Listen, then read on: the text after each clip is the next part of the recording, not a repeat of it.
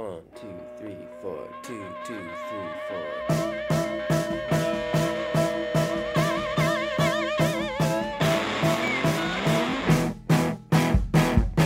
Hey everybody, welcome back to That Was the Worst Podcast Ever. This is a Sufjan Stevens podcast where two friends sit down and talk about our most favorite artist of all time, Sufjan Stevens.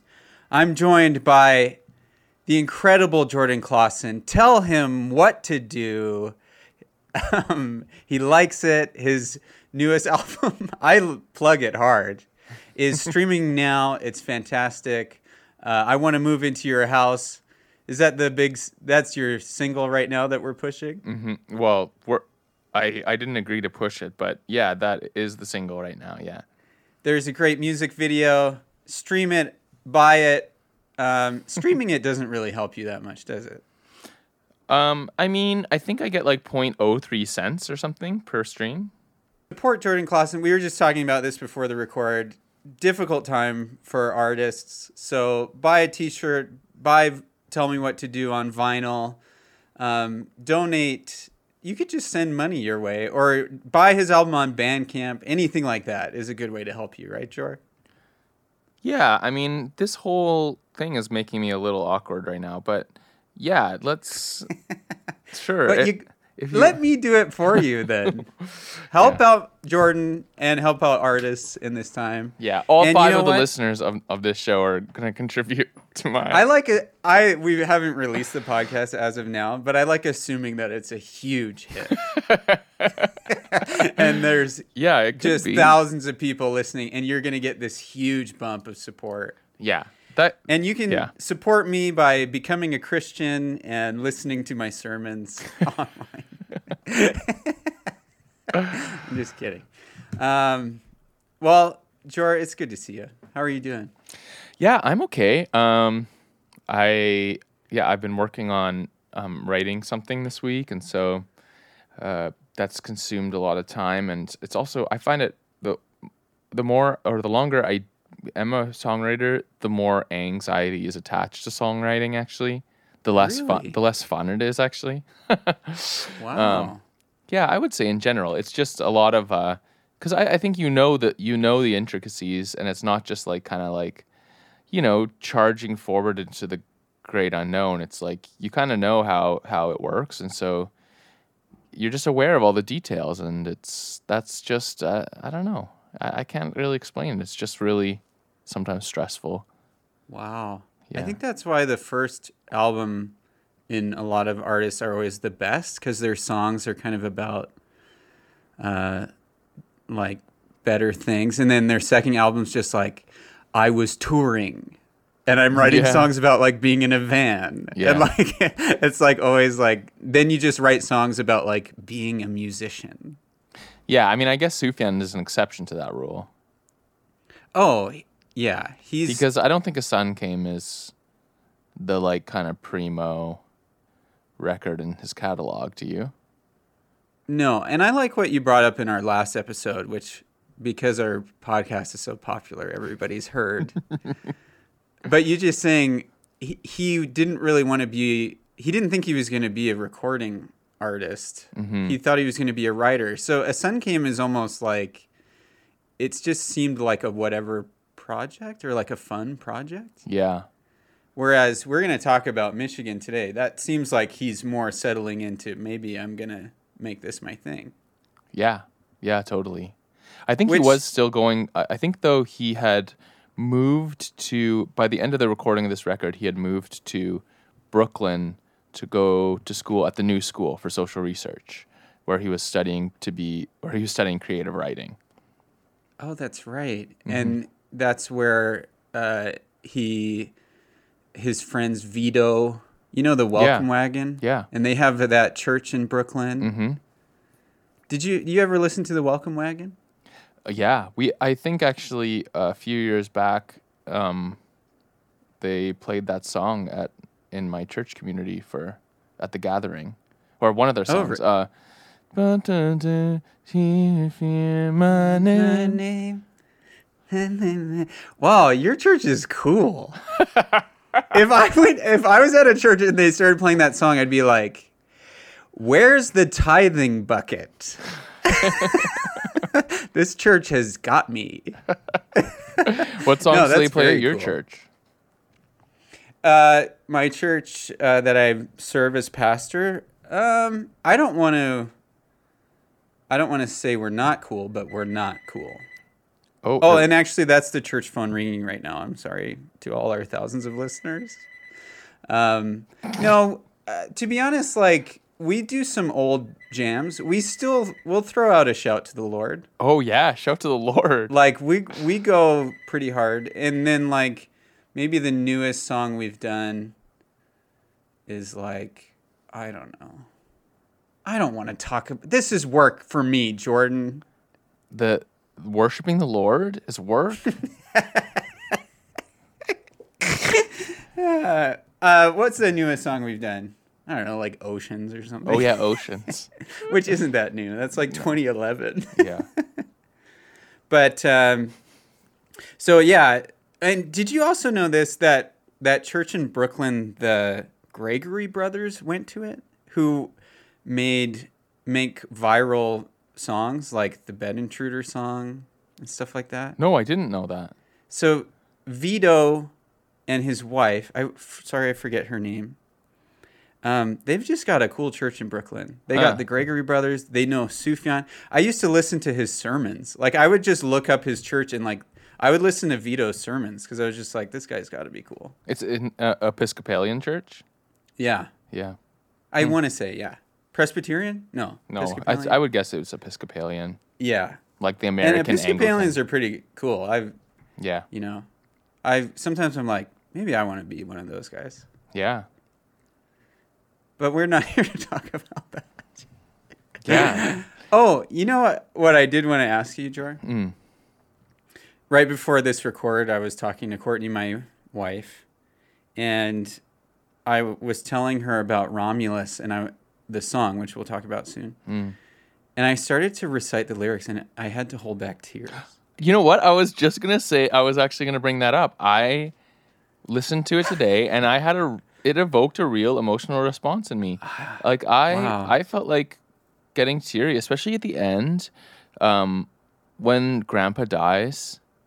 Oh my gosh. And- That's it for me too. Yeah, and she doesn't care. And I don't know, I almost just feel like that's something that everybody knows, that feeling of like, oh, why don't you care about this like I think you should? Or, like weird family dynamics that are just really sad, especially looking back as an adult to like the innocence of childhood and how much that can hurt. Oh, I know. And especially an adult that isn't quite emotionally available for you in a moment like that. Yeah.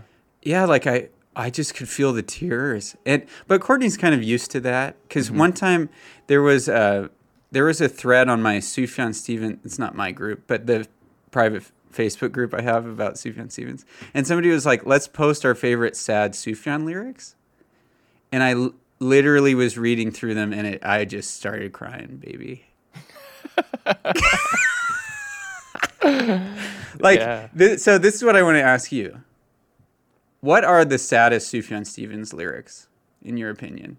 The saddest. Just Well, off the top of your head. I mean, off the top of my head would be that our grandpa died in the hospital gown. She didn't seem to care. She smoked in her room and colored her hair. Especially just considering, it's like, I think as the story, I hadn't listened to it in a while, and as the story progressed, it was kind of like, our grandpa bought us a new VCR.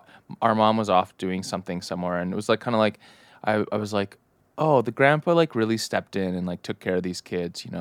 He was like, I don't know, like he was like a father figure, and I forgot how the story ended. And so then when it came up to, and then our grandpa died, and our mom didn't even care, and he had kind of like done all this for our family. It's like, oh, that's so sad. What a sad lyric. So that would be one. And then he says, and I was ashamed of her. Yeah. I feel like adding that at the end too is like, oh, wow. So honest. Yeah. I would be ashamed too. And even there's something about the reference of the VCR that takes, especially because Sufjan's 10 years older than us, but it hits like a child in in us too, to be like, I remember what it was like popping in the VHSs and being a child, and it just, everything about those lyrics, even that she smoked in her room and colored her hair, like just those details of being so emotionally detached. Yeah. Oh man. Yeah. You know what lyric gets me is Tuesday night at the Bible study, we laid hands, prayed over her body, and nothing ever happened. Yeah.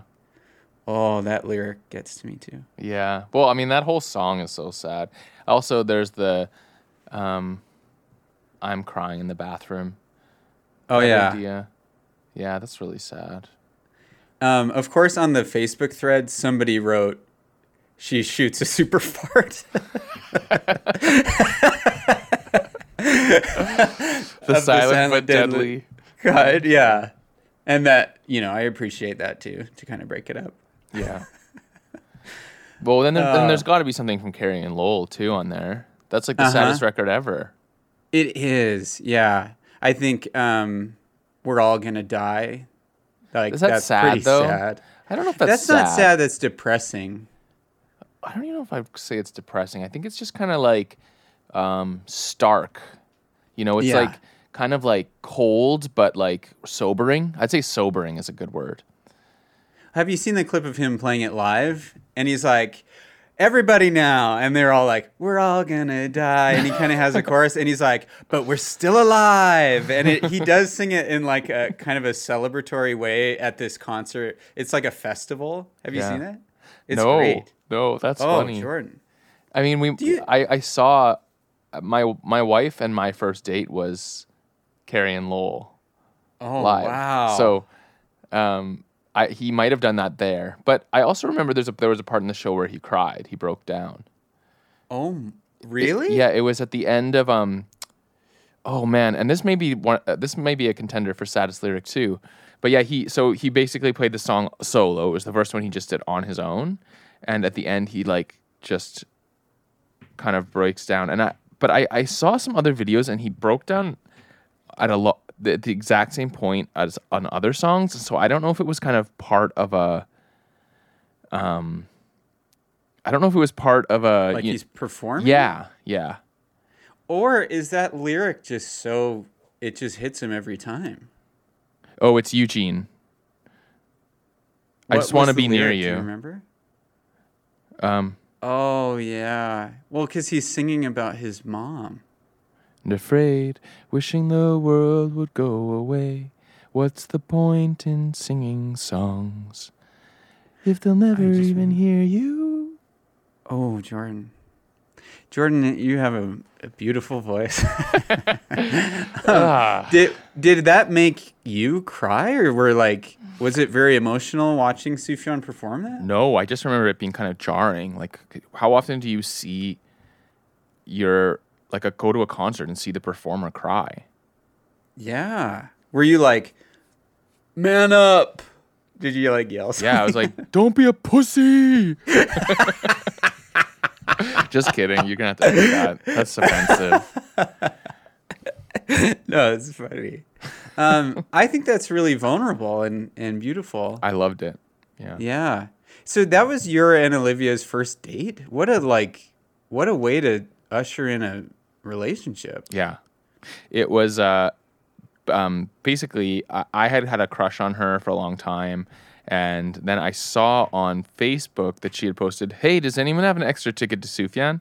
But I had already bought 2 tickets, and I had asked my friend Nate to come with me, and then I was like, "Oh dang." Which Nate? You don't know him. Oh, okay. And But you were like, suck it, Nate. I was like, "Hey, Nate, remember how I got those 2 tickets for us? Well, is it cool if I actually don't give you the other ticket?" and then he was like, "Oh yeah, okay." But he was probably sad, but he's a nice guy, so he's just like, "Oh yeah, sure." And then I messaged Olivia like, "Hey, I happen to have an extra ticket." Oh, gosh. Can we just take a moment to put ourselves in Nate's shoes? Just like, oh, this is going to be so fun. I get to see Sufjan tonight. I'm going with Jordan. And then you're just like, hey, Nate. Yeah.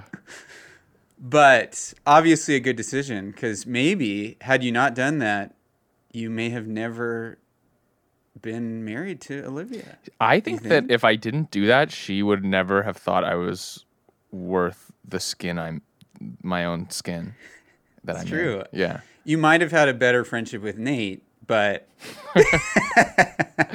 Yeah. wow. And because a concert as a first date, like that you don't really get to talk that much, but at least you have something to talk about afterwards. Yeah, we did. I you know what? It was weird. The start of our relationship was very kind of tumultuous because we had the same group of friends and everyone kind of had an opinion about our relationship from the get-go. And a lot of people didn't, or some people discouraged it. I'm still not sure exactly why. I think because we both kind of have some issues, like some mental illness issues. And so maybe they were afraid that like we would, I don't know. Maybe like we'd make each other depressed or something. So, Do you make each other depressed? No, I don't think so. I know, it doesn't. I think we're pretty compatible actually. But so actually what happened was that I asked her to go on this date and I told some of my friends, hey, or one friend in particular, I said, hey, we're going on this date, and aren't I so awesome that I got Olivia to go on a date with me? And my friend was like, you know what? I actually talked to her about it and she doesn't think it's a date. And I was like, oh no. And then I was so embarrassed.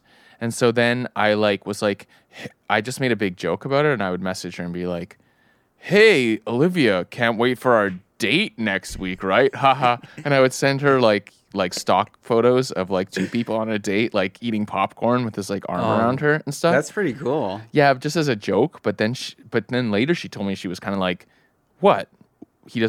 Does this guy think it would be a joke to go on a date with me? Like, why wouldn't he want to go on a date with me?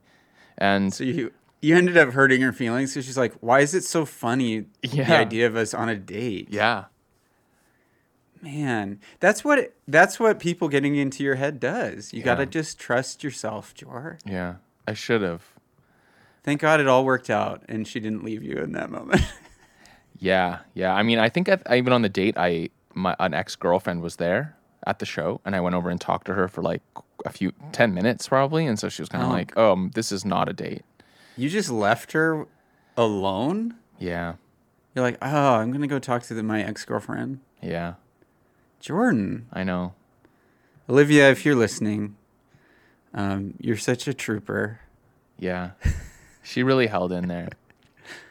I remember when I first started dating Courtney, I didn't really have that many girlfriends, but I was a bit much. Like I was just giddy, like giggly, and I would like call constantly. And I look back and I'm just like, I'm surprised she stuck around because that was a lot to handle. Because I didn't even know how to act. I didn't even know how to have a girlfriend. I was just like, I didn't even know what it was like to be like reciprocated feelings was so euphoric. Like I was high on it. And I was just like, I'm surprised I didn't scare her away. But Jordan, thank goodness. Yeah. We married some fantastic people. It's true. Okay, should we do this record? I was wondering when one of us was going to be like, so you're listening to a Sufjan Stevens podcast. Yeah, should we talk? Today we're going to talk about Michigan. Jordan, you mentioned on the last, and I think we've already mentioned it on this episode. How long has this episode been going on? That A Sun Came was probably Sufjan, thinking he was going to be a creative writing major, probably write stories. Maybe music wasn't going to be his thing. And so A Sun Came almost seems like a passion project, a lot of fun. Mm-hmm. Then he does Enjoy Your Rabbit. And then we get Michigan, which is the start of his concept albums, the 50 States Project, which if you don't know who Sufjan Stevens is, he started in interviews to say he was going to write an album for every state, all 50 states. And so Michigan, his home state, is what he was going to write. So he writes this record. He's from Michigan, born in Detroit. So he's writing about places that he's from. Right. And to be honest, I think, as a sidebar, I think that it's maybe one of the most annoying stories about Sufjan. Is the 50 States Yeah, project? like, everybody gets it, and like it's just I don't know. It's just not an interesting story anymore. I'm not criticizing you. I'm just saying that No, I know, I get it. it's just like every time you read about Sufjan, who once endeavored to write a song about every one of the 50 states, like, oh no, he's not going to do that. I sound And pretentious, I remember because I got really into Sufjan, obviously, when Illinois came out. And then it was like, he's taking too long to cover all the 50 states. At this rate, it will all be 110 years old by the time he figures it. Like everybody was kind of talking like that. Yeah.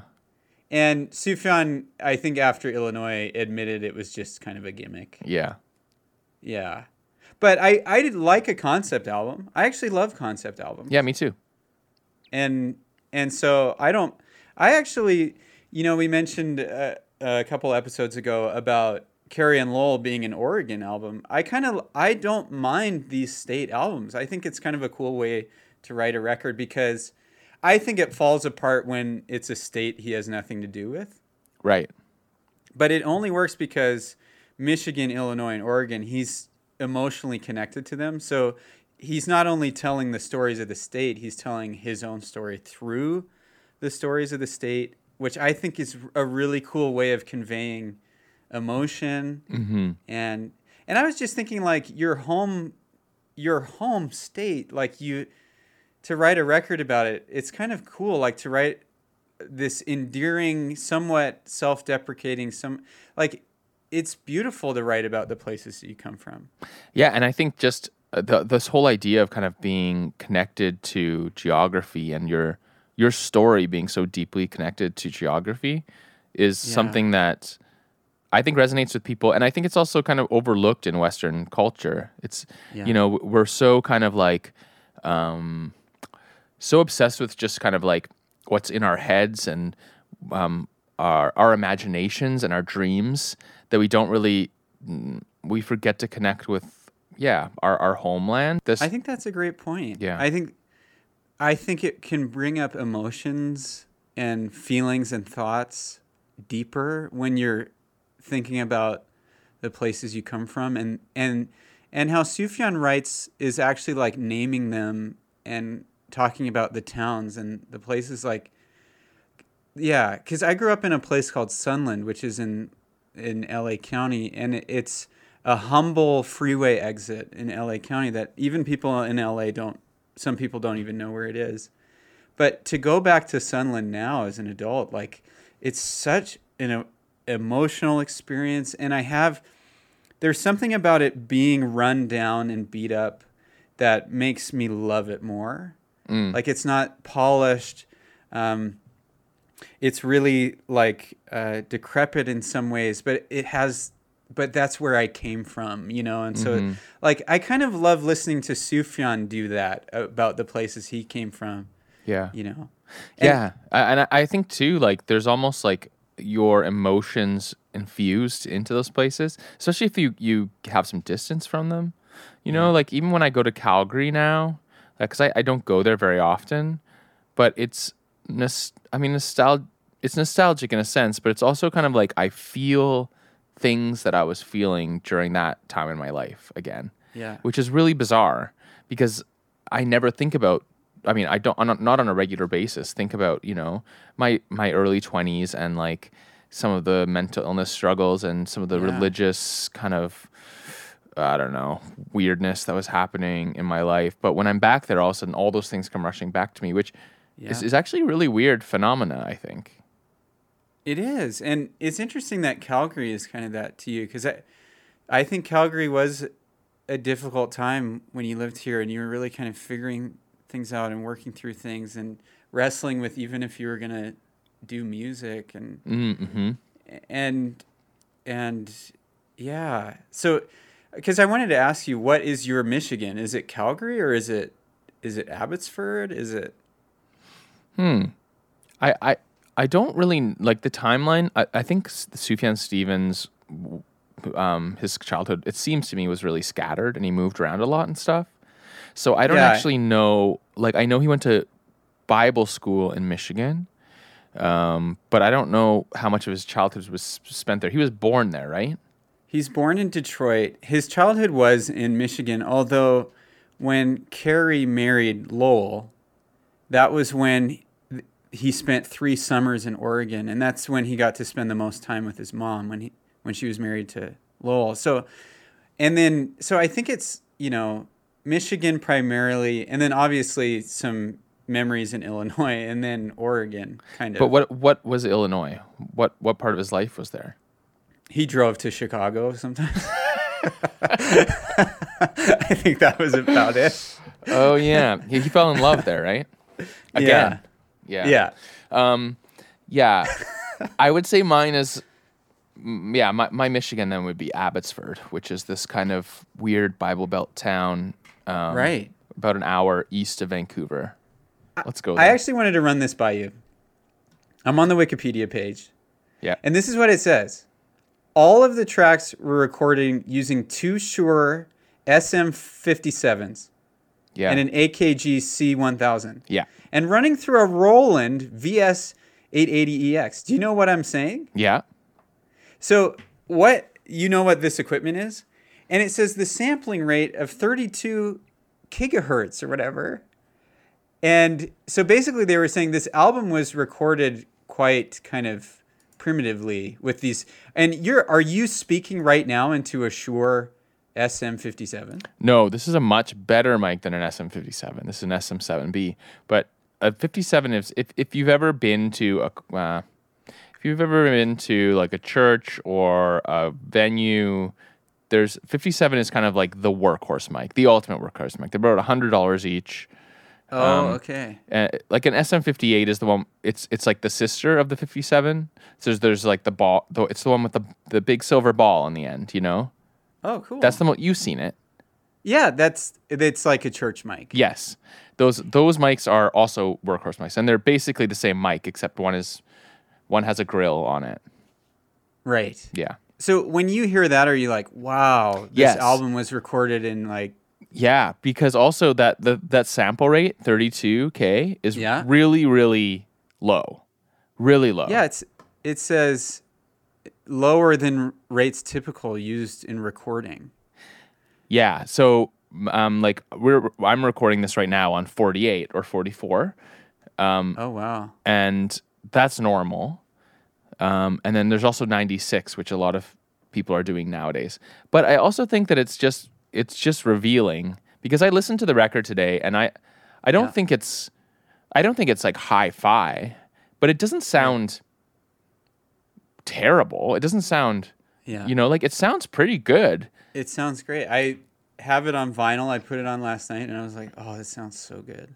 I think it just. I actually read a thing about how this record, Sufjan brought it in, and it sounded terrible, and it was actually a lot of work on the part of the mastering engineers to basically make it sound listenable. Oh, really? Yeah. I think it goes to show that. Here's my opinion. Okay. It's not about the equipment. It's about the music. Oh wow, yeah. I think What do that's you true think too. about And you know what? Like I was even thinking when I was listening to it, like because I run a studio now and I record a lot of music, I think a lot about like sounds, and I think about what's fresh, and these sounds weren't necessarily cool at the time. They were just No. like, and nothing has like reverb on it. Everything's just kind of dry. Like Yeah. it's like he literally just set up a mic, played it, and then just like threw it in. Like it doesn't sound like there was even that much intention. It's really around the arrangements. That's really what these songs are about. And then for once in a while, there are little kind of glimpses into humanity, but it's not about the audio. And he famously said he was going for a high school band sound. Like, purposefully, some of the horns are, like, slightly off. Yeah. Some of the guitar... Like, so he was kind of going for, I want this to sound like a high school band. I'm not trying to make it sound like something. Yeah. And it's to me, this is a classic album. This is a fantastic album. Mm-hmm. It is And really great. It's impressive considering, this is 4 years from A Sun Came.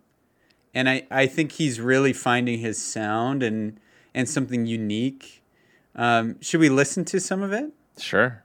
Is there anything else you wanted to say about the album itself? No, I don't think so. I mean, I think that. No, I don't think there's anything else. Great input, Jor. Just teasing you. Oh yeah, no. So I there is something that I wanted to mention. Okay. My introduction to this record, which I think we should talk about, is like. Oh yeah, let's talk about. When did you first hear Michigan? Where was it on your kind of your chronology of Sufjan? I think this record was actually this was the next one I heard after Seven Swans, because Seven Swans was my intro. And the girl that I was dating at the time, her older brother, Bruce, was like kind of like in our friend circle, was like kind of the god of music. Like he was just. We're talking the new Balearic. Yes, guy. yes. Yeah. And so I remember I was over at her house and he showed me Flint, the first track, and he loved that song. And he was actually taking he does like civil planning, like city planning now, and he was going to school for that at the time. And I think for one of his projects he made this little Lego animation to Flint, and it was kind of because it's a song about like kind of socioeconomic despair, you know. Right. And I think it had something to do with that. Anyway, but I remember being I thought you were going to say he planned a city around the song. Yeah, I remember being like, honestly, my first impression was like, oh, this is nice. This is not as good as Seven Swans, but it's good. That's what I thought. Yeah. Yeah, because I heard A Sun Came first, but then it was late. We were like already in 2005 at this point. And then I think Illinois just came out, like when I heard about him. So my first kind of big record was Illinois, and then it was going to the back catalog, which was Seven Swans in Michigan. But Michigan I remember loving, and this is what I remember the most is I was in Australia in a hostel with a bunch of Christians with this missions organization. And on my days off, I would sleep in, and it was a hot Australian summer. And I had my iPod mini on a little speaker dock, and I would put on Holland, and I would just kind of wake up to it.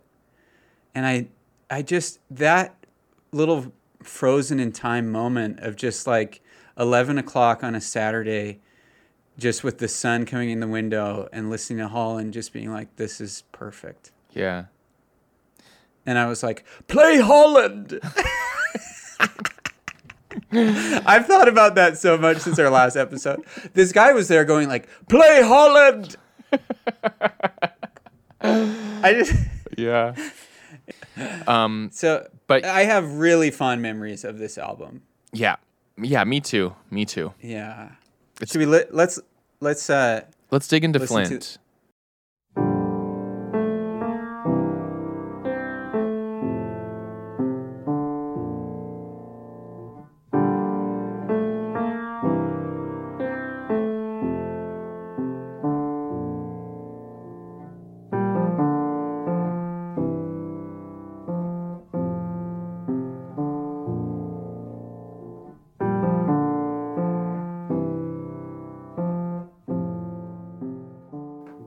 To start a record, I just feel like this song is so good. And again, he's writing about Michigan and Flint being a really, like we said, like even now, Flint has become even more newsworthy because they haven't had clean water in like 3 or 4 years. Oh, more than that. Probably longer. And the residents there are getting ill and all this. Mm-hmm. So it's just, I love a record where it's a love song to where he's from, but he also recognized how difficult Michigan is and that it is going through hard economic times. And I think he says, lost my job and lost my room on the 1st of July or something, June. So he's talking about unemployment and, well, it's called Flint for the Unemployed and Underpaid. Yeah. So it's just beautifully melancholy, written for his own state, which, you know, when you look at the states, Michigan has just been beat up like economically. And Mm-hmm. it's just a beautiful song too. Yeah. And Yeah. there's that high school horns coming in. Mm-hmm. Oh, yeah, it's so good. Okay, should we? Yeah. I don't know if I have much more to say about this song. I think it's, yeah, really special. It's a really strong one.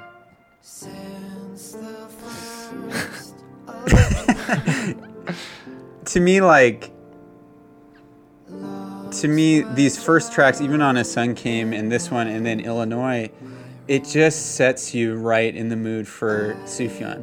Yeah. You're just like, oh, Sufjan. And he's just special because even with Asthmatic Kitty, that record label had such, I think, less accessible artists, like sometimes more harder to listen to, I remember. Mm-hmm.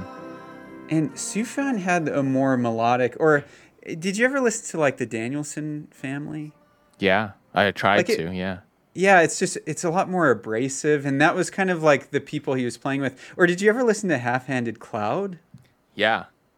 And stuff like that. And Sufjan just like that was his friend group, but his music was just so much more melodic, and it's obviously there's a movie that we should watch too that kind of deals with the tension of him kind of blowing up and them not, you know. Yeah. But Yeah, we should talk about that. I think it's also worth noting that there are the titles in this record.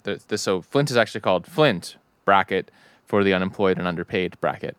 And I think I actually read this Pitchfork review going back to an old Radiohead record, I think Kid A, and they were talking about how it is, a classic, brilliant record that stands the test of time. But even with records that stand the test of time, there's always kind of like little bits about it that you're like, oh, that died, Right. and I think that I think that it's so really obvious that this kind of like really long titles with brackets or exclamation marks was like really of the time, it was. and Yeah. now it's like super uncool.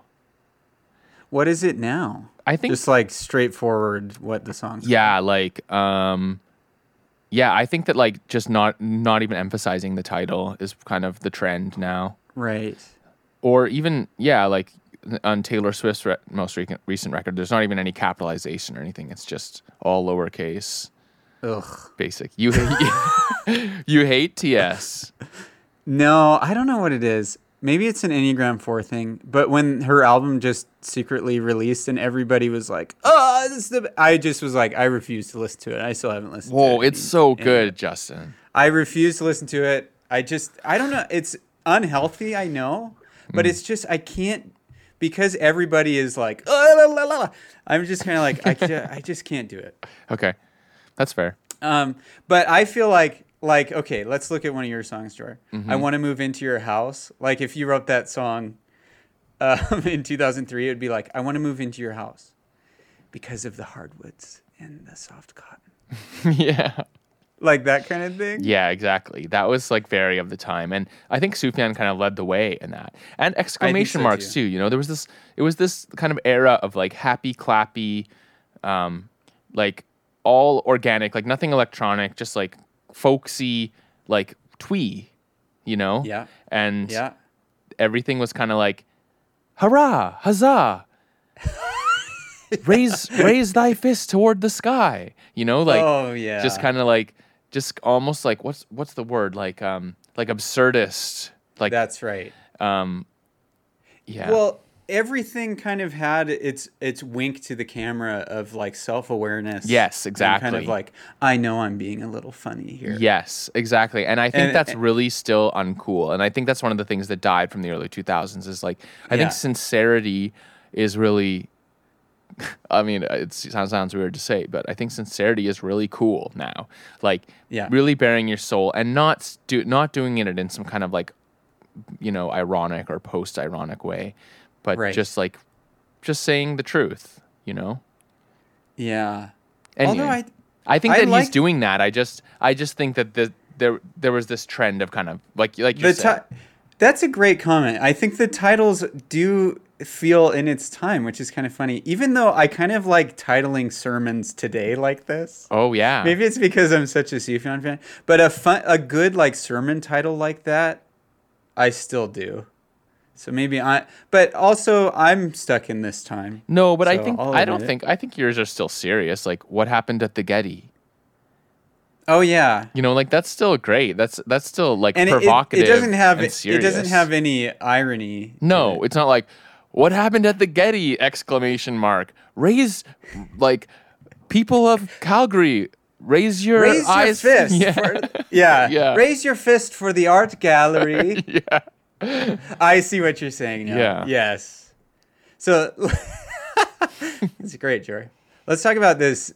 We're going into track 2 here. Yeah. So here we have more of the full band. Yeah. This is All Good Naysayers. Speak up or forever hold your peace. Great track. It is a good track. Also, I should mention that this is I didn't actually make note of this in the last or in a Sun game, but this is one of Sufjan's first forays into odd timing signatures. Yes. So this one's in 5/8, I think. Yeah. Or 5/4, and I think it's one of the things he did best, and it was one of the things too where I was kind of like, this is a real musician because he doesn't just play in 4/4 like all the other losers. It is a good comment because it's hard. Even Romulus, the timing of the strumming, if you look at covers that people do, they never get that timing right. Right. They play it more straightforward, where his is like even how he strums and stuff. Also, Sufjan's voice is a little bit simpler back in this time. It's a little bit like soft. Yeah. And I like it. Where I think later on, like Age of Odds, he experiments, I think, with higher straining his voice and stuff like that. And I don't know, this era of Sufjan, he's just soft and it just seems really tender. I don't know. I like it. Yeah. I actually think his voice sounds higher here than now for some reason. Okay. Yeah, I can see what you're saying. It's more breathy, I think. Yeah. Am I talking outside of my... No, I think you're right. experience? I think that that is kind of the thing that he does though, is like, That's it. you know, that is Sufjan.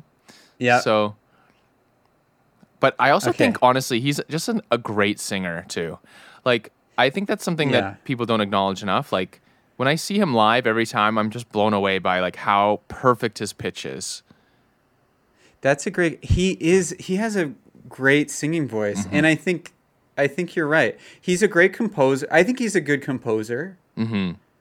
I think he can think through the entire song as a whole and all of its parts. I think he's a great band leader. I like Sufjan. Okay, and this song here, For the Widows in Paradise, for the Fatherless in Ypsilanti or Ypsilanti, whatever? Ypsilanti. which I think is This in song. Washington State, actually. Oh, is it? I thought so. I could be wrong. It's better be in Michigan if he's going to stay on theme. I mean, this is a stone cold Sufjan classic. Oh, it is in Michigan. Sorry. It's from- Ypsilanti. why would it be in a different state? I don't know. know. I think that's in Washington. It's called Michigan, Jordan. This song is perfect. I think Banjo Sufjan is my favorite. Yeah, you would.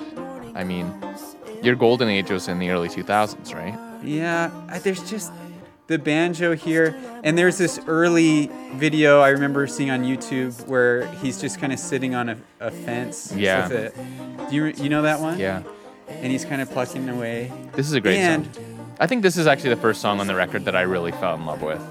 Yeah. And the lyrics are really interesting too, about if you have a father or if you haven't one. And almost, I just see it as this, like, I'd do anything for you. And Oh, sorry, how do you see it? You see it as like, I'd do anything for you? Yeah. Oh, do you sorry, I mean? was just making fun of you because that's the actual lyric, you know? Yeah, I'm just saying the lyrics. I'm not saying my interpretation of it. Oh, okay. But I read online this interpretation that I disagreed with, where they say he's wrestling with his faith, and he's saying even if Jesus had a father or didn't, meaning like whether he had an earthly father or not. And I'm like, that's not what this song's about. Yeah, that's true. I think he's talking about the fatherless people in Michigan. He's talking about probably like come one, come all, whether you have a father or not, like you're worthy of love. That's true, but I do think that line that we just passed there that said, if you have a father, or if you have, or no, sorry, even if I come back, even if I die, is there some idea to replace my life? I remember that one giving me a big old chubby at the time, because I think that's like really interesting philosophy that evangelicals don't really talk about that much. Yes, kind of like Jordan. Yes, exactly that. Even if this isn't true, is it still good? That to me, let's just say this flat out. I think that line alone changed my faith. Wow. Yeah. Because you brought that line to my attention. We were having a theological discussion a long time ago, and you were like, it's like that Sufjan lyric. Even if I come back, even if I die, is there some idea to replace my life? And I just remember thinking in my own faith of Christianity of what is it more than just like a ticket to heaven? Does it speak more? Is it just about an afterlife? Or as Pete Rollins would say, and this line I feel like really changed my faith too, is we've always been asking, is there life after death? But I think a better question is there life before death? Mm-hmm. And that line of like, fine, even if I come back, even if I die, what about an idea that means something right now? Mm-hmm. And I don't know if Sufjan's talking about his faith necessarily, but for me and my faith, it really was like, I want a faith that speaks to something now. Right. That like transforms people now, that like brings heaven to earth, not just less people escape earth, you know? Yeah. So to me, like an informative time being 18, 19, 20 and kind of figuring out what's important to us and stuff, I'd say that line was really key. Mm-hmm. Yeah. Totally.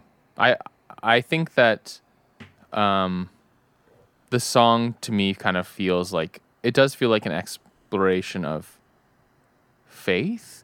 But I think that I would agree that the interpretation you read maybe is taking too many liberties, because I actually don't know. Like which person he's talking from a lot of the time. Like sometimes it seems like he's talking from like the perspective of the divine, and then other times he's like talking from his own perspective. You know, at the at the end when he says, "I did everything for you. I did everything for you." I'm guessing that's like from the Christ figure. Yeah. Right? Yeah, I think so. And actually re-listening to this recently, I was like, this really is a Christian, like there's so many Christian themes, like unapologetically. Yeah. Right. Like, and it actually made me feel sad, because I remember feeling like, it feels like the sincere, just Christian, and I'm not even saying, I'm not that sad about it, but it just seems like the sincere Christian music is dead. Like, I just feel like from 2003 till now, the ability to become jaded and disillusioned and to not really want to just write about, you know, God loves us, you know, God is good. Like it just feels like that's dead. And I'm not even saying it's necessary that it should have, because we've all been disillusioned and stuff. But there's just this sincerity of just like an innocence to this record that just feels gone. Yeah, I think that's true. But I think that it was also, I think that at the time, there was a lot of crappy CCM happening. Yeah. So I think that Yeah. this kind of felt like a response to that, and it drew a lot of people to it. I don't know. Well- I guess I don't know. I almost was, when you were saying that, I was almost kind of wondering, like, yeah, but you know what? All the people who kind of got on that train have left their faith now. That's what it feels like. Yeah. I feel like back then, so you kind of had CCM, which is kind of your canned Christian music. Mhm. And then you could have an album like this where you're like, it's still sincere. It's still, it's still talking about faith, but it's not CCM. I feel like now you just have your canned CCM, and then you have the disillusioned and the like, why does my faith suck so much? And why do they screw up so poorly? And you kind of have a critique of it, which I'm here for. Like, I love. Or just like But it perpetual deconstruction, kind of. Yeah. But like, this album is more just like a sincere, like, I actually just kind of think I like God. And I was listening to it like, this album doesn't really exist anymore. Mm. I think even if you look at Sufjan, we've all just, I don't know what's happened in the past 20 years, but I think we've just woken up to the fact that like Christianity really has lost a lot of favor and has missed a lot of good opportunities and has become something I think it shouldn't have become. And so maybe it's good that there's a lot of critiques and all that, but I just kind of remember being 18 and just kind of looking at my faith and not feeling it as much as a burden as I've felt in the years to come, and just kind of being like, God just loves me and everything's cool. Yeah. And kind of missing that innocence, I guess. Totally. Yeah, and I remember that was kind of one of the things that drew me to this, was that it was like, yeah, it was sincere and in a sense like worshipful, Yeah. like it was I think that it wasn't like there was a lot of music at the time that was like kind of like covertly Christian, even like a band like Switchfoot a little bit. Sure. It was like, let's just take these Christian ideas and like just make them palatable enough, right. so that like, people in the secular world won't recognize the concepts. And it was like, what everybody thinks this is about, a romantic relationship, but really it's about Jesus. Yeah. Like that kind of thing. Yeah. Yeah. And that, like they think it's a love song, but it is. It's just to Jesus. and that just feels so coercive to me. Yeah. It's like, just be frank. I mean, also like if your faith is, if you need to make your faith, if you need to hide it in some kind of like Trojan horse, maybe it's not that good of a faith in the first place. No, if anything, it shows there's a level of like shame. Yeah. Like, I don't really want. So here's Say Yes to Michigan, which is interesting because this has an interesting arrangement where I don't know, you're more musically inclined, but the way he sings it is kind of like da-da-da-da-da. This part. Okay, and then now. It's just, isn't that a weird key changes? Oh yeah, that might be a key change actually. Yeah. Like it almost sounds like he's going flat. Yeah, I think it might be, it might be a relative key. I mean, I think that Sometimes there's, makes it hard to listen to. have you ever heard of Steve Reich? No. He's a composer who does just like a lot of like really repetitive, usually like often in odd time signatures, but just repeating like maybe a weird mallet part that feels very pentatonic, and then it just goes on for like 10 minutes or something. This is like kind of like Steve Reich Sufjan to me, and I know he's really heavily influenced by him. Really? It's kind of like, if you look him up and like some of his like most popular songs, you will certainly see the correlation. So I feel like there's like a few masks that Suf wears. I call him by his name short, his like nickname, Suf. Suf? Yeah. Yeah, me too. There's Cool. a few masks that he wears, and Steve Reich is one of them, and this is one of those songs, I would say. Huh. This next song, Upper Peninsula, the Upper Peninsula, I love. He explains in that live show that they're called Yuppies in Michigan. And the song kind of describes them as, this to me is what Sunland is like, where I grew up. I live in America, we're with my Payless shoes, and I go to Walmart where I see my ex-wife, Yeah. kind of that working class. That was kind of where I grew up. And so I live in America with a pair of Payless shoes. Like, I love those lyrics. And it's just a cool song too. This is a great one. This is, I think, a Sufjan mask that has died. I haven't heard him do this kind of thing, since Illinois, probably. That's right. Where he's just purely, this really just does feel like he's just telling the vibe of the Upper Peninsula, and there's no like... Totally, and it's just kind of like a band, like a steady beat. Yeah. An organ, always. So here's Holland! So this is the song. It's Saturday morning. Sun's coming through the window. Mm-hmm. I'm just waking up, and it's just perfect. What do you think of this song, Jor? I think this is maybe one of my favorite Suf songs. Really? Yeah. It's just it's just so my bag, a sad boy. It's not cute.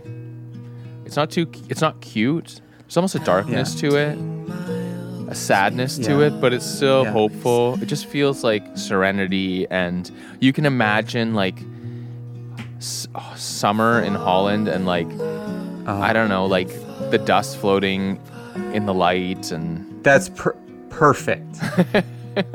You've nailed it. I think that's it exactly. And that kind of was the scene of me just a little sweaty in the bed, waking up. Yeah. Put on a little, I didn't mean that to sound... Yeah, you just woke up from a... Sexy. A strange erotic.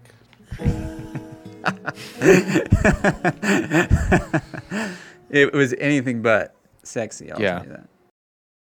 Okay, then that goes into... Oh, Detroit, lift up your weary head. Rebuild, restore, reconsider. Yeah. Again, another very, 2003. Is that what it is? 2003? Yeah. And again, I like these tracks, but I tend to skip them sometimes. Again, this is another Steve Reich thing. It's kind of like mechanical sounding, It doesn't sound... That's right. It doesn't really sound happy or sad. Yeah. It's just kind of like this... I don't know. How do you say it? It's just kind of like it's like a productive, steam engine. or like triumphant, maybe. Yeah, it's almost like this country is building itself up. Yeah. Or something, which is actually kind of on the theme. Yeah. It's an 8-minute song. It's super long. I might even just skip ahead a little bit. Yeah, it's got a lot of these breaks in it. Or it has a toot-toot. Yeah. You know that part? Cool. That's cool. That part's very cool. Is that Steve? What's his name? I don't know. Influence? Steve Reich? I don't think so. Yeah. I hope I'm saying Steve Reich right, or everyone will make fun of me. It's either Steve Reich or Steve Reich. Steve Reich. Right. Nobody's it's gonna listen to Reich. Nobody's going to listen to this, Jar. You're fine. If somebody's listening right now, it's probably because they're married to you and me. I'm just kidding. No, this is a great podcast. We've talked about Romulus a bit. To me, this might be like top 3 Sufjan songs for me. I think this is a masterpiece. Yeah. So I had this CD in my car, and I think especially when I was sad, I remember there was a rotation that I went through, and it was Flint, track 1, start with, skip track 2, go to For the Widows in Paradise, For the Fatherless in Ypsilanti. Yeah. Skip ahead to Holland, then skip ahead to Romulus. Yeah. And then skip ahead to Sleeping Bear, Sault Ste. Marie, Yeah. and then end on Vito's ordination song. Oh, also Redford. That's interesting because those are my favorite tracks too.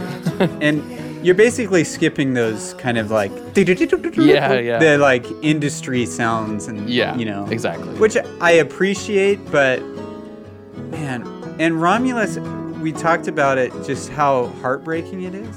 Yeah. And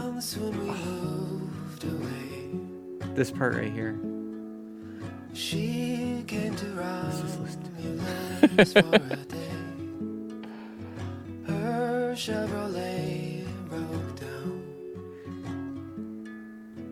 We prayed That lyric is so sad to me, where his mom is visiting them in Romulus, as the song says, and her Chevrolet broke down. We prayed it never be fixed or be found. Meaning, like, they just didn't want her to leave. They just wanted their mom. And it would just be like, we never want your car to get fixed. Like, it's just so heartbreaking. And I think, I don't know how much we talked about, but Sufjan has had he's had a pretty brutal childhood, I think. And I think especially with his mom. And Romulus is kind of the Carrie and Lowell before there was Carrie and Lowell. Like the song that kind of lets you know. Yeah. And I think That Was the Worst Christmas Ever is another one. But just the sadness of his childhood and the complicated relationship he has with his mom. And it just comes out in such a beautiful song. Yeah. It is really special, isn't it? So I learned this song on guitar when I was in YWAM and I was in that hostel. And one night I was just playing it over and over and over, hoping somebody would like come to my door and be like, "Wow, that's fun." And sure enough, somebody knocked on the door, and I was like, "Oh," I'm like, they're gonna be like, "What is that beautiful song?" And I opened the door, and it was this guy just being like, "My girlfriend's going to sleep now. Could you please stop?" And I was kind of embarrassed and like, Right. You thought he was going to be like, "Damn, son, what is that?" And you would be I like, just noticed. "It's Romulus. Have you heard of this guy, Sufjan Stevens?" I just noticed there's a pattern in my stories of like me hoping somebody's going to be like, "Justin, I see you. You're Right. wonderful." So Sleeping Bear, do you call it Sault Ste. Marie? That is what it is. I call it Sault Ste. Marie. Oh, you do? Well, you're wrong. Sue is S-O-U-X or whatever. S-I-O-U-X. It's Sault Ste. Marie. Okay. It's a Canadian city. Yeah. So you are. I've right. played a lot of shows there. It's a stop on the way to Toronto. Really? So, yeah. So Did it they is. mention this? Did they mention this song when you were there? Actually, they play it as you enter the city. It's coming through loudspeakers. That's good, Jordan. To me, listening to this song was the moment I was like, there's something so sweet about that sincerity of, "Oh God, where are you now?" And just saying, "There's no other man that could raise the dead, so do what you can to anoint my head." Like, this feeling of like, you're not my boyfriend, like I'm not in love with you. Sometimes you leave me, but you're the only one that seems to have the water for my soul, so I still need you, you know? There's something kind of beautiful about that sincerity. And as a Christian myself, like just kind of being able to relate to that feeling. Yeah. A lot of people on Facebook don't like that Sufjan's a Christian. Really? Say that. Yeah. Well, I mean, yeah. I think that's. I mean, I'm sure that I'm biased, but I think that's one of the most interesting things about him. It's surprising because he's not raised Christian. He was a part of more of like a hippie-ish, cultish thing that just kind of encouraged all things. And then he just says he gravitated to Christianity and a church as a kid, and then kind of gets wrapped up with the Danielson family, who's kind of a strong Christian family. So on to Redford. Yeah. Maybe one of my favorite is- tracks on the record. It's so pretty. I actually saw this on a Red Bull commercial once. Really? Hmm. And the Roots included it on one of their albums, like just as is. Really? And they actually just called it Redford for Yeah Yeah and Papu. And then it just says by Sufjan Stevens. And it's just on one of their albums.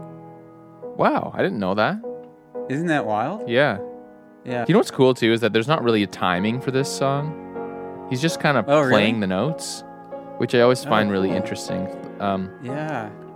Radiohead does stuff like that sometimes, where it's just kind of like, and actually, the song on Illinois, the first song, the UFO sighting near Highland, Illinois.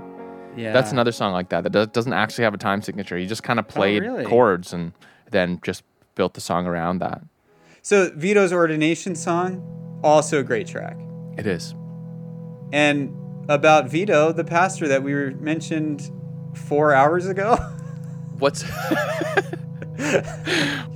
Well, I think my impression is that it's God speaking to Vito. Oh, that's really good. And I just think it's such a sweet gesture. And I know you've written songs for people, your friends that get married and stuff. Right. And there's something very sweet, a sweet gift that a musician gives that like writes a song up for like a moment like this. I just think it's really cute. Right.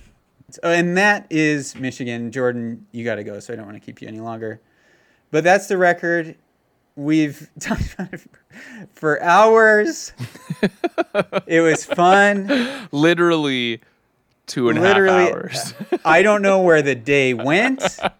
It is. We were meant to record at 11. It's now 10 to 3. How much time did Oh man, yeah. But 3 hours. Unbelievable. Yeah. Okay, but that's because we love this album. Yeah. There's a lot And to I love dive you- into here. And we also just love talking about ourselves, so. It's true. And I love you, Jordan. I love getting to hear what you think. Oh, And, thanks, Jess. and all that. Likewise. I'm wearing one of Jordan's shirts today. Go buy one. Support him. All right, that's it for this episode of That Was the Worst Podcast Ever. That was Michigan. Jordan, anything you want to say before we go? I just wanted to say,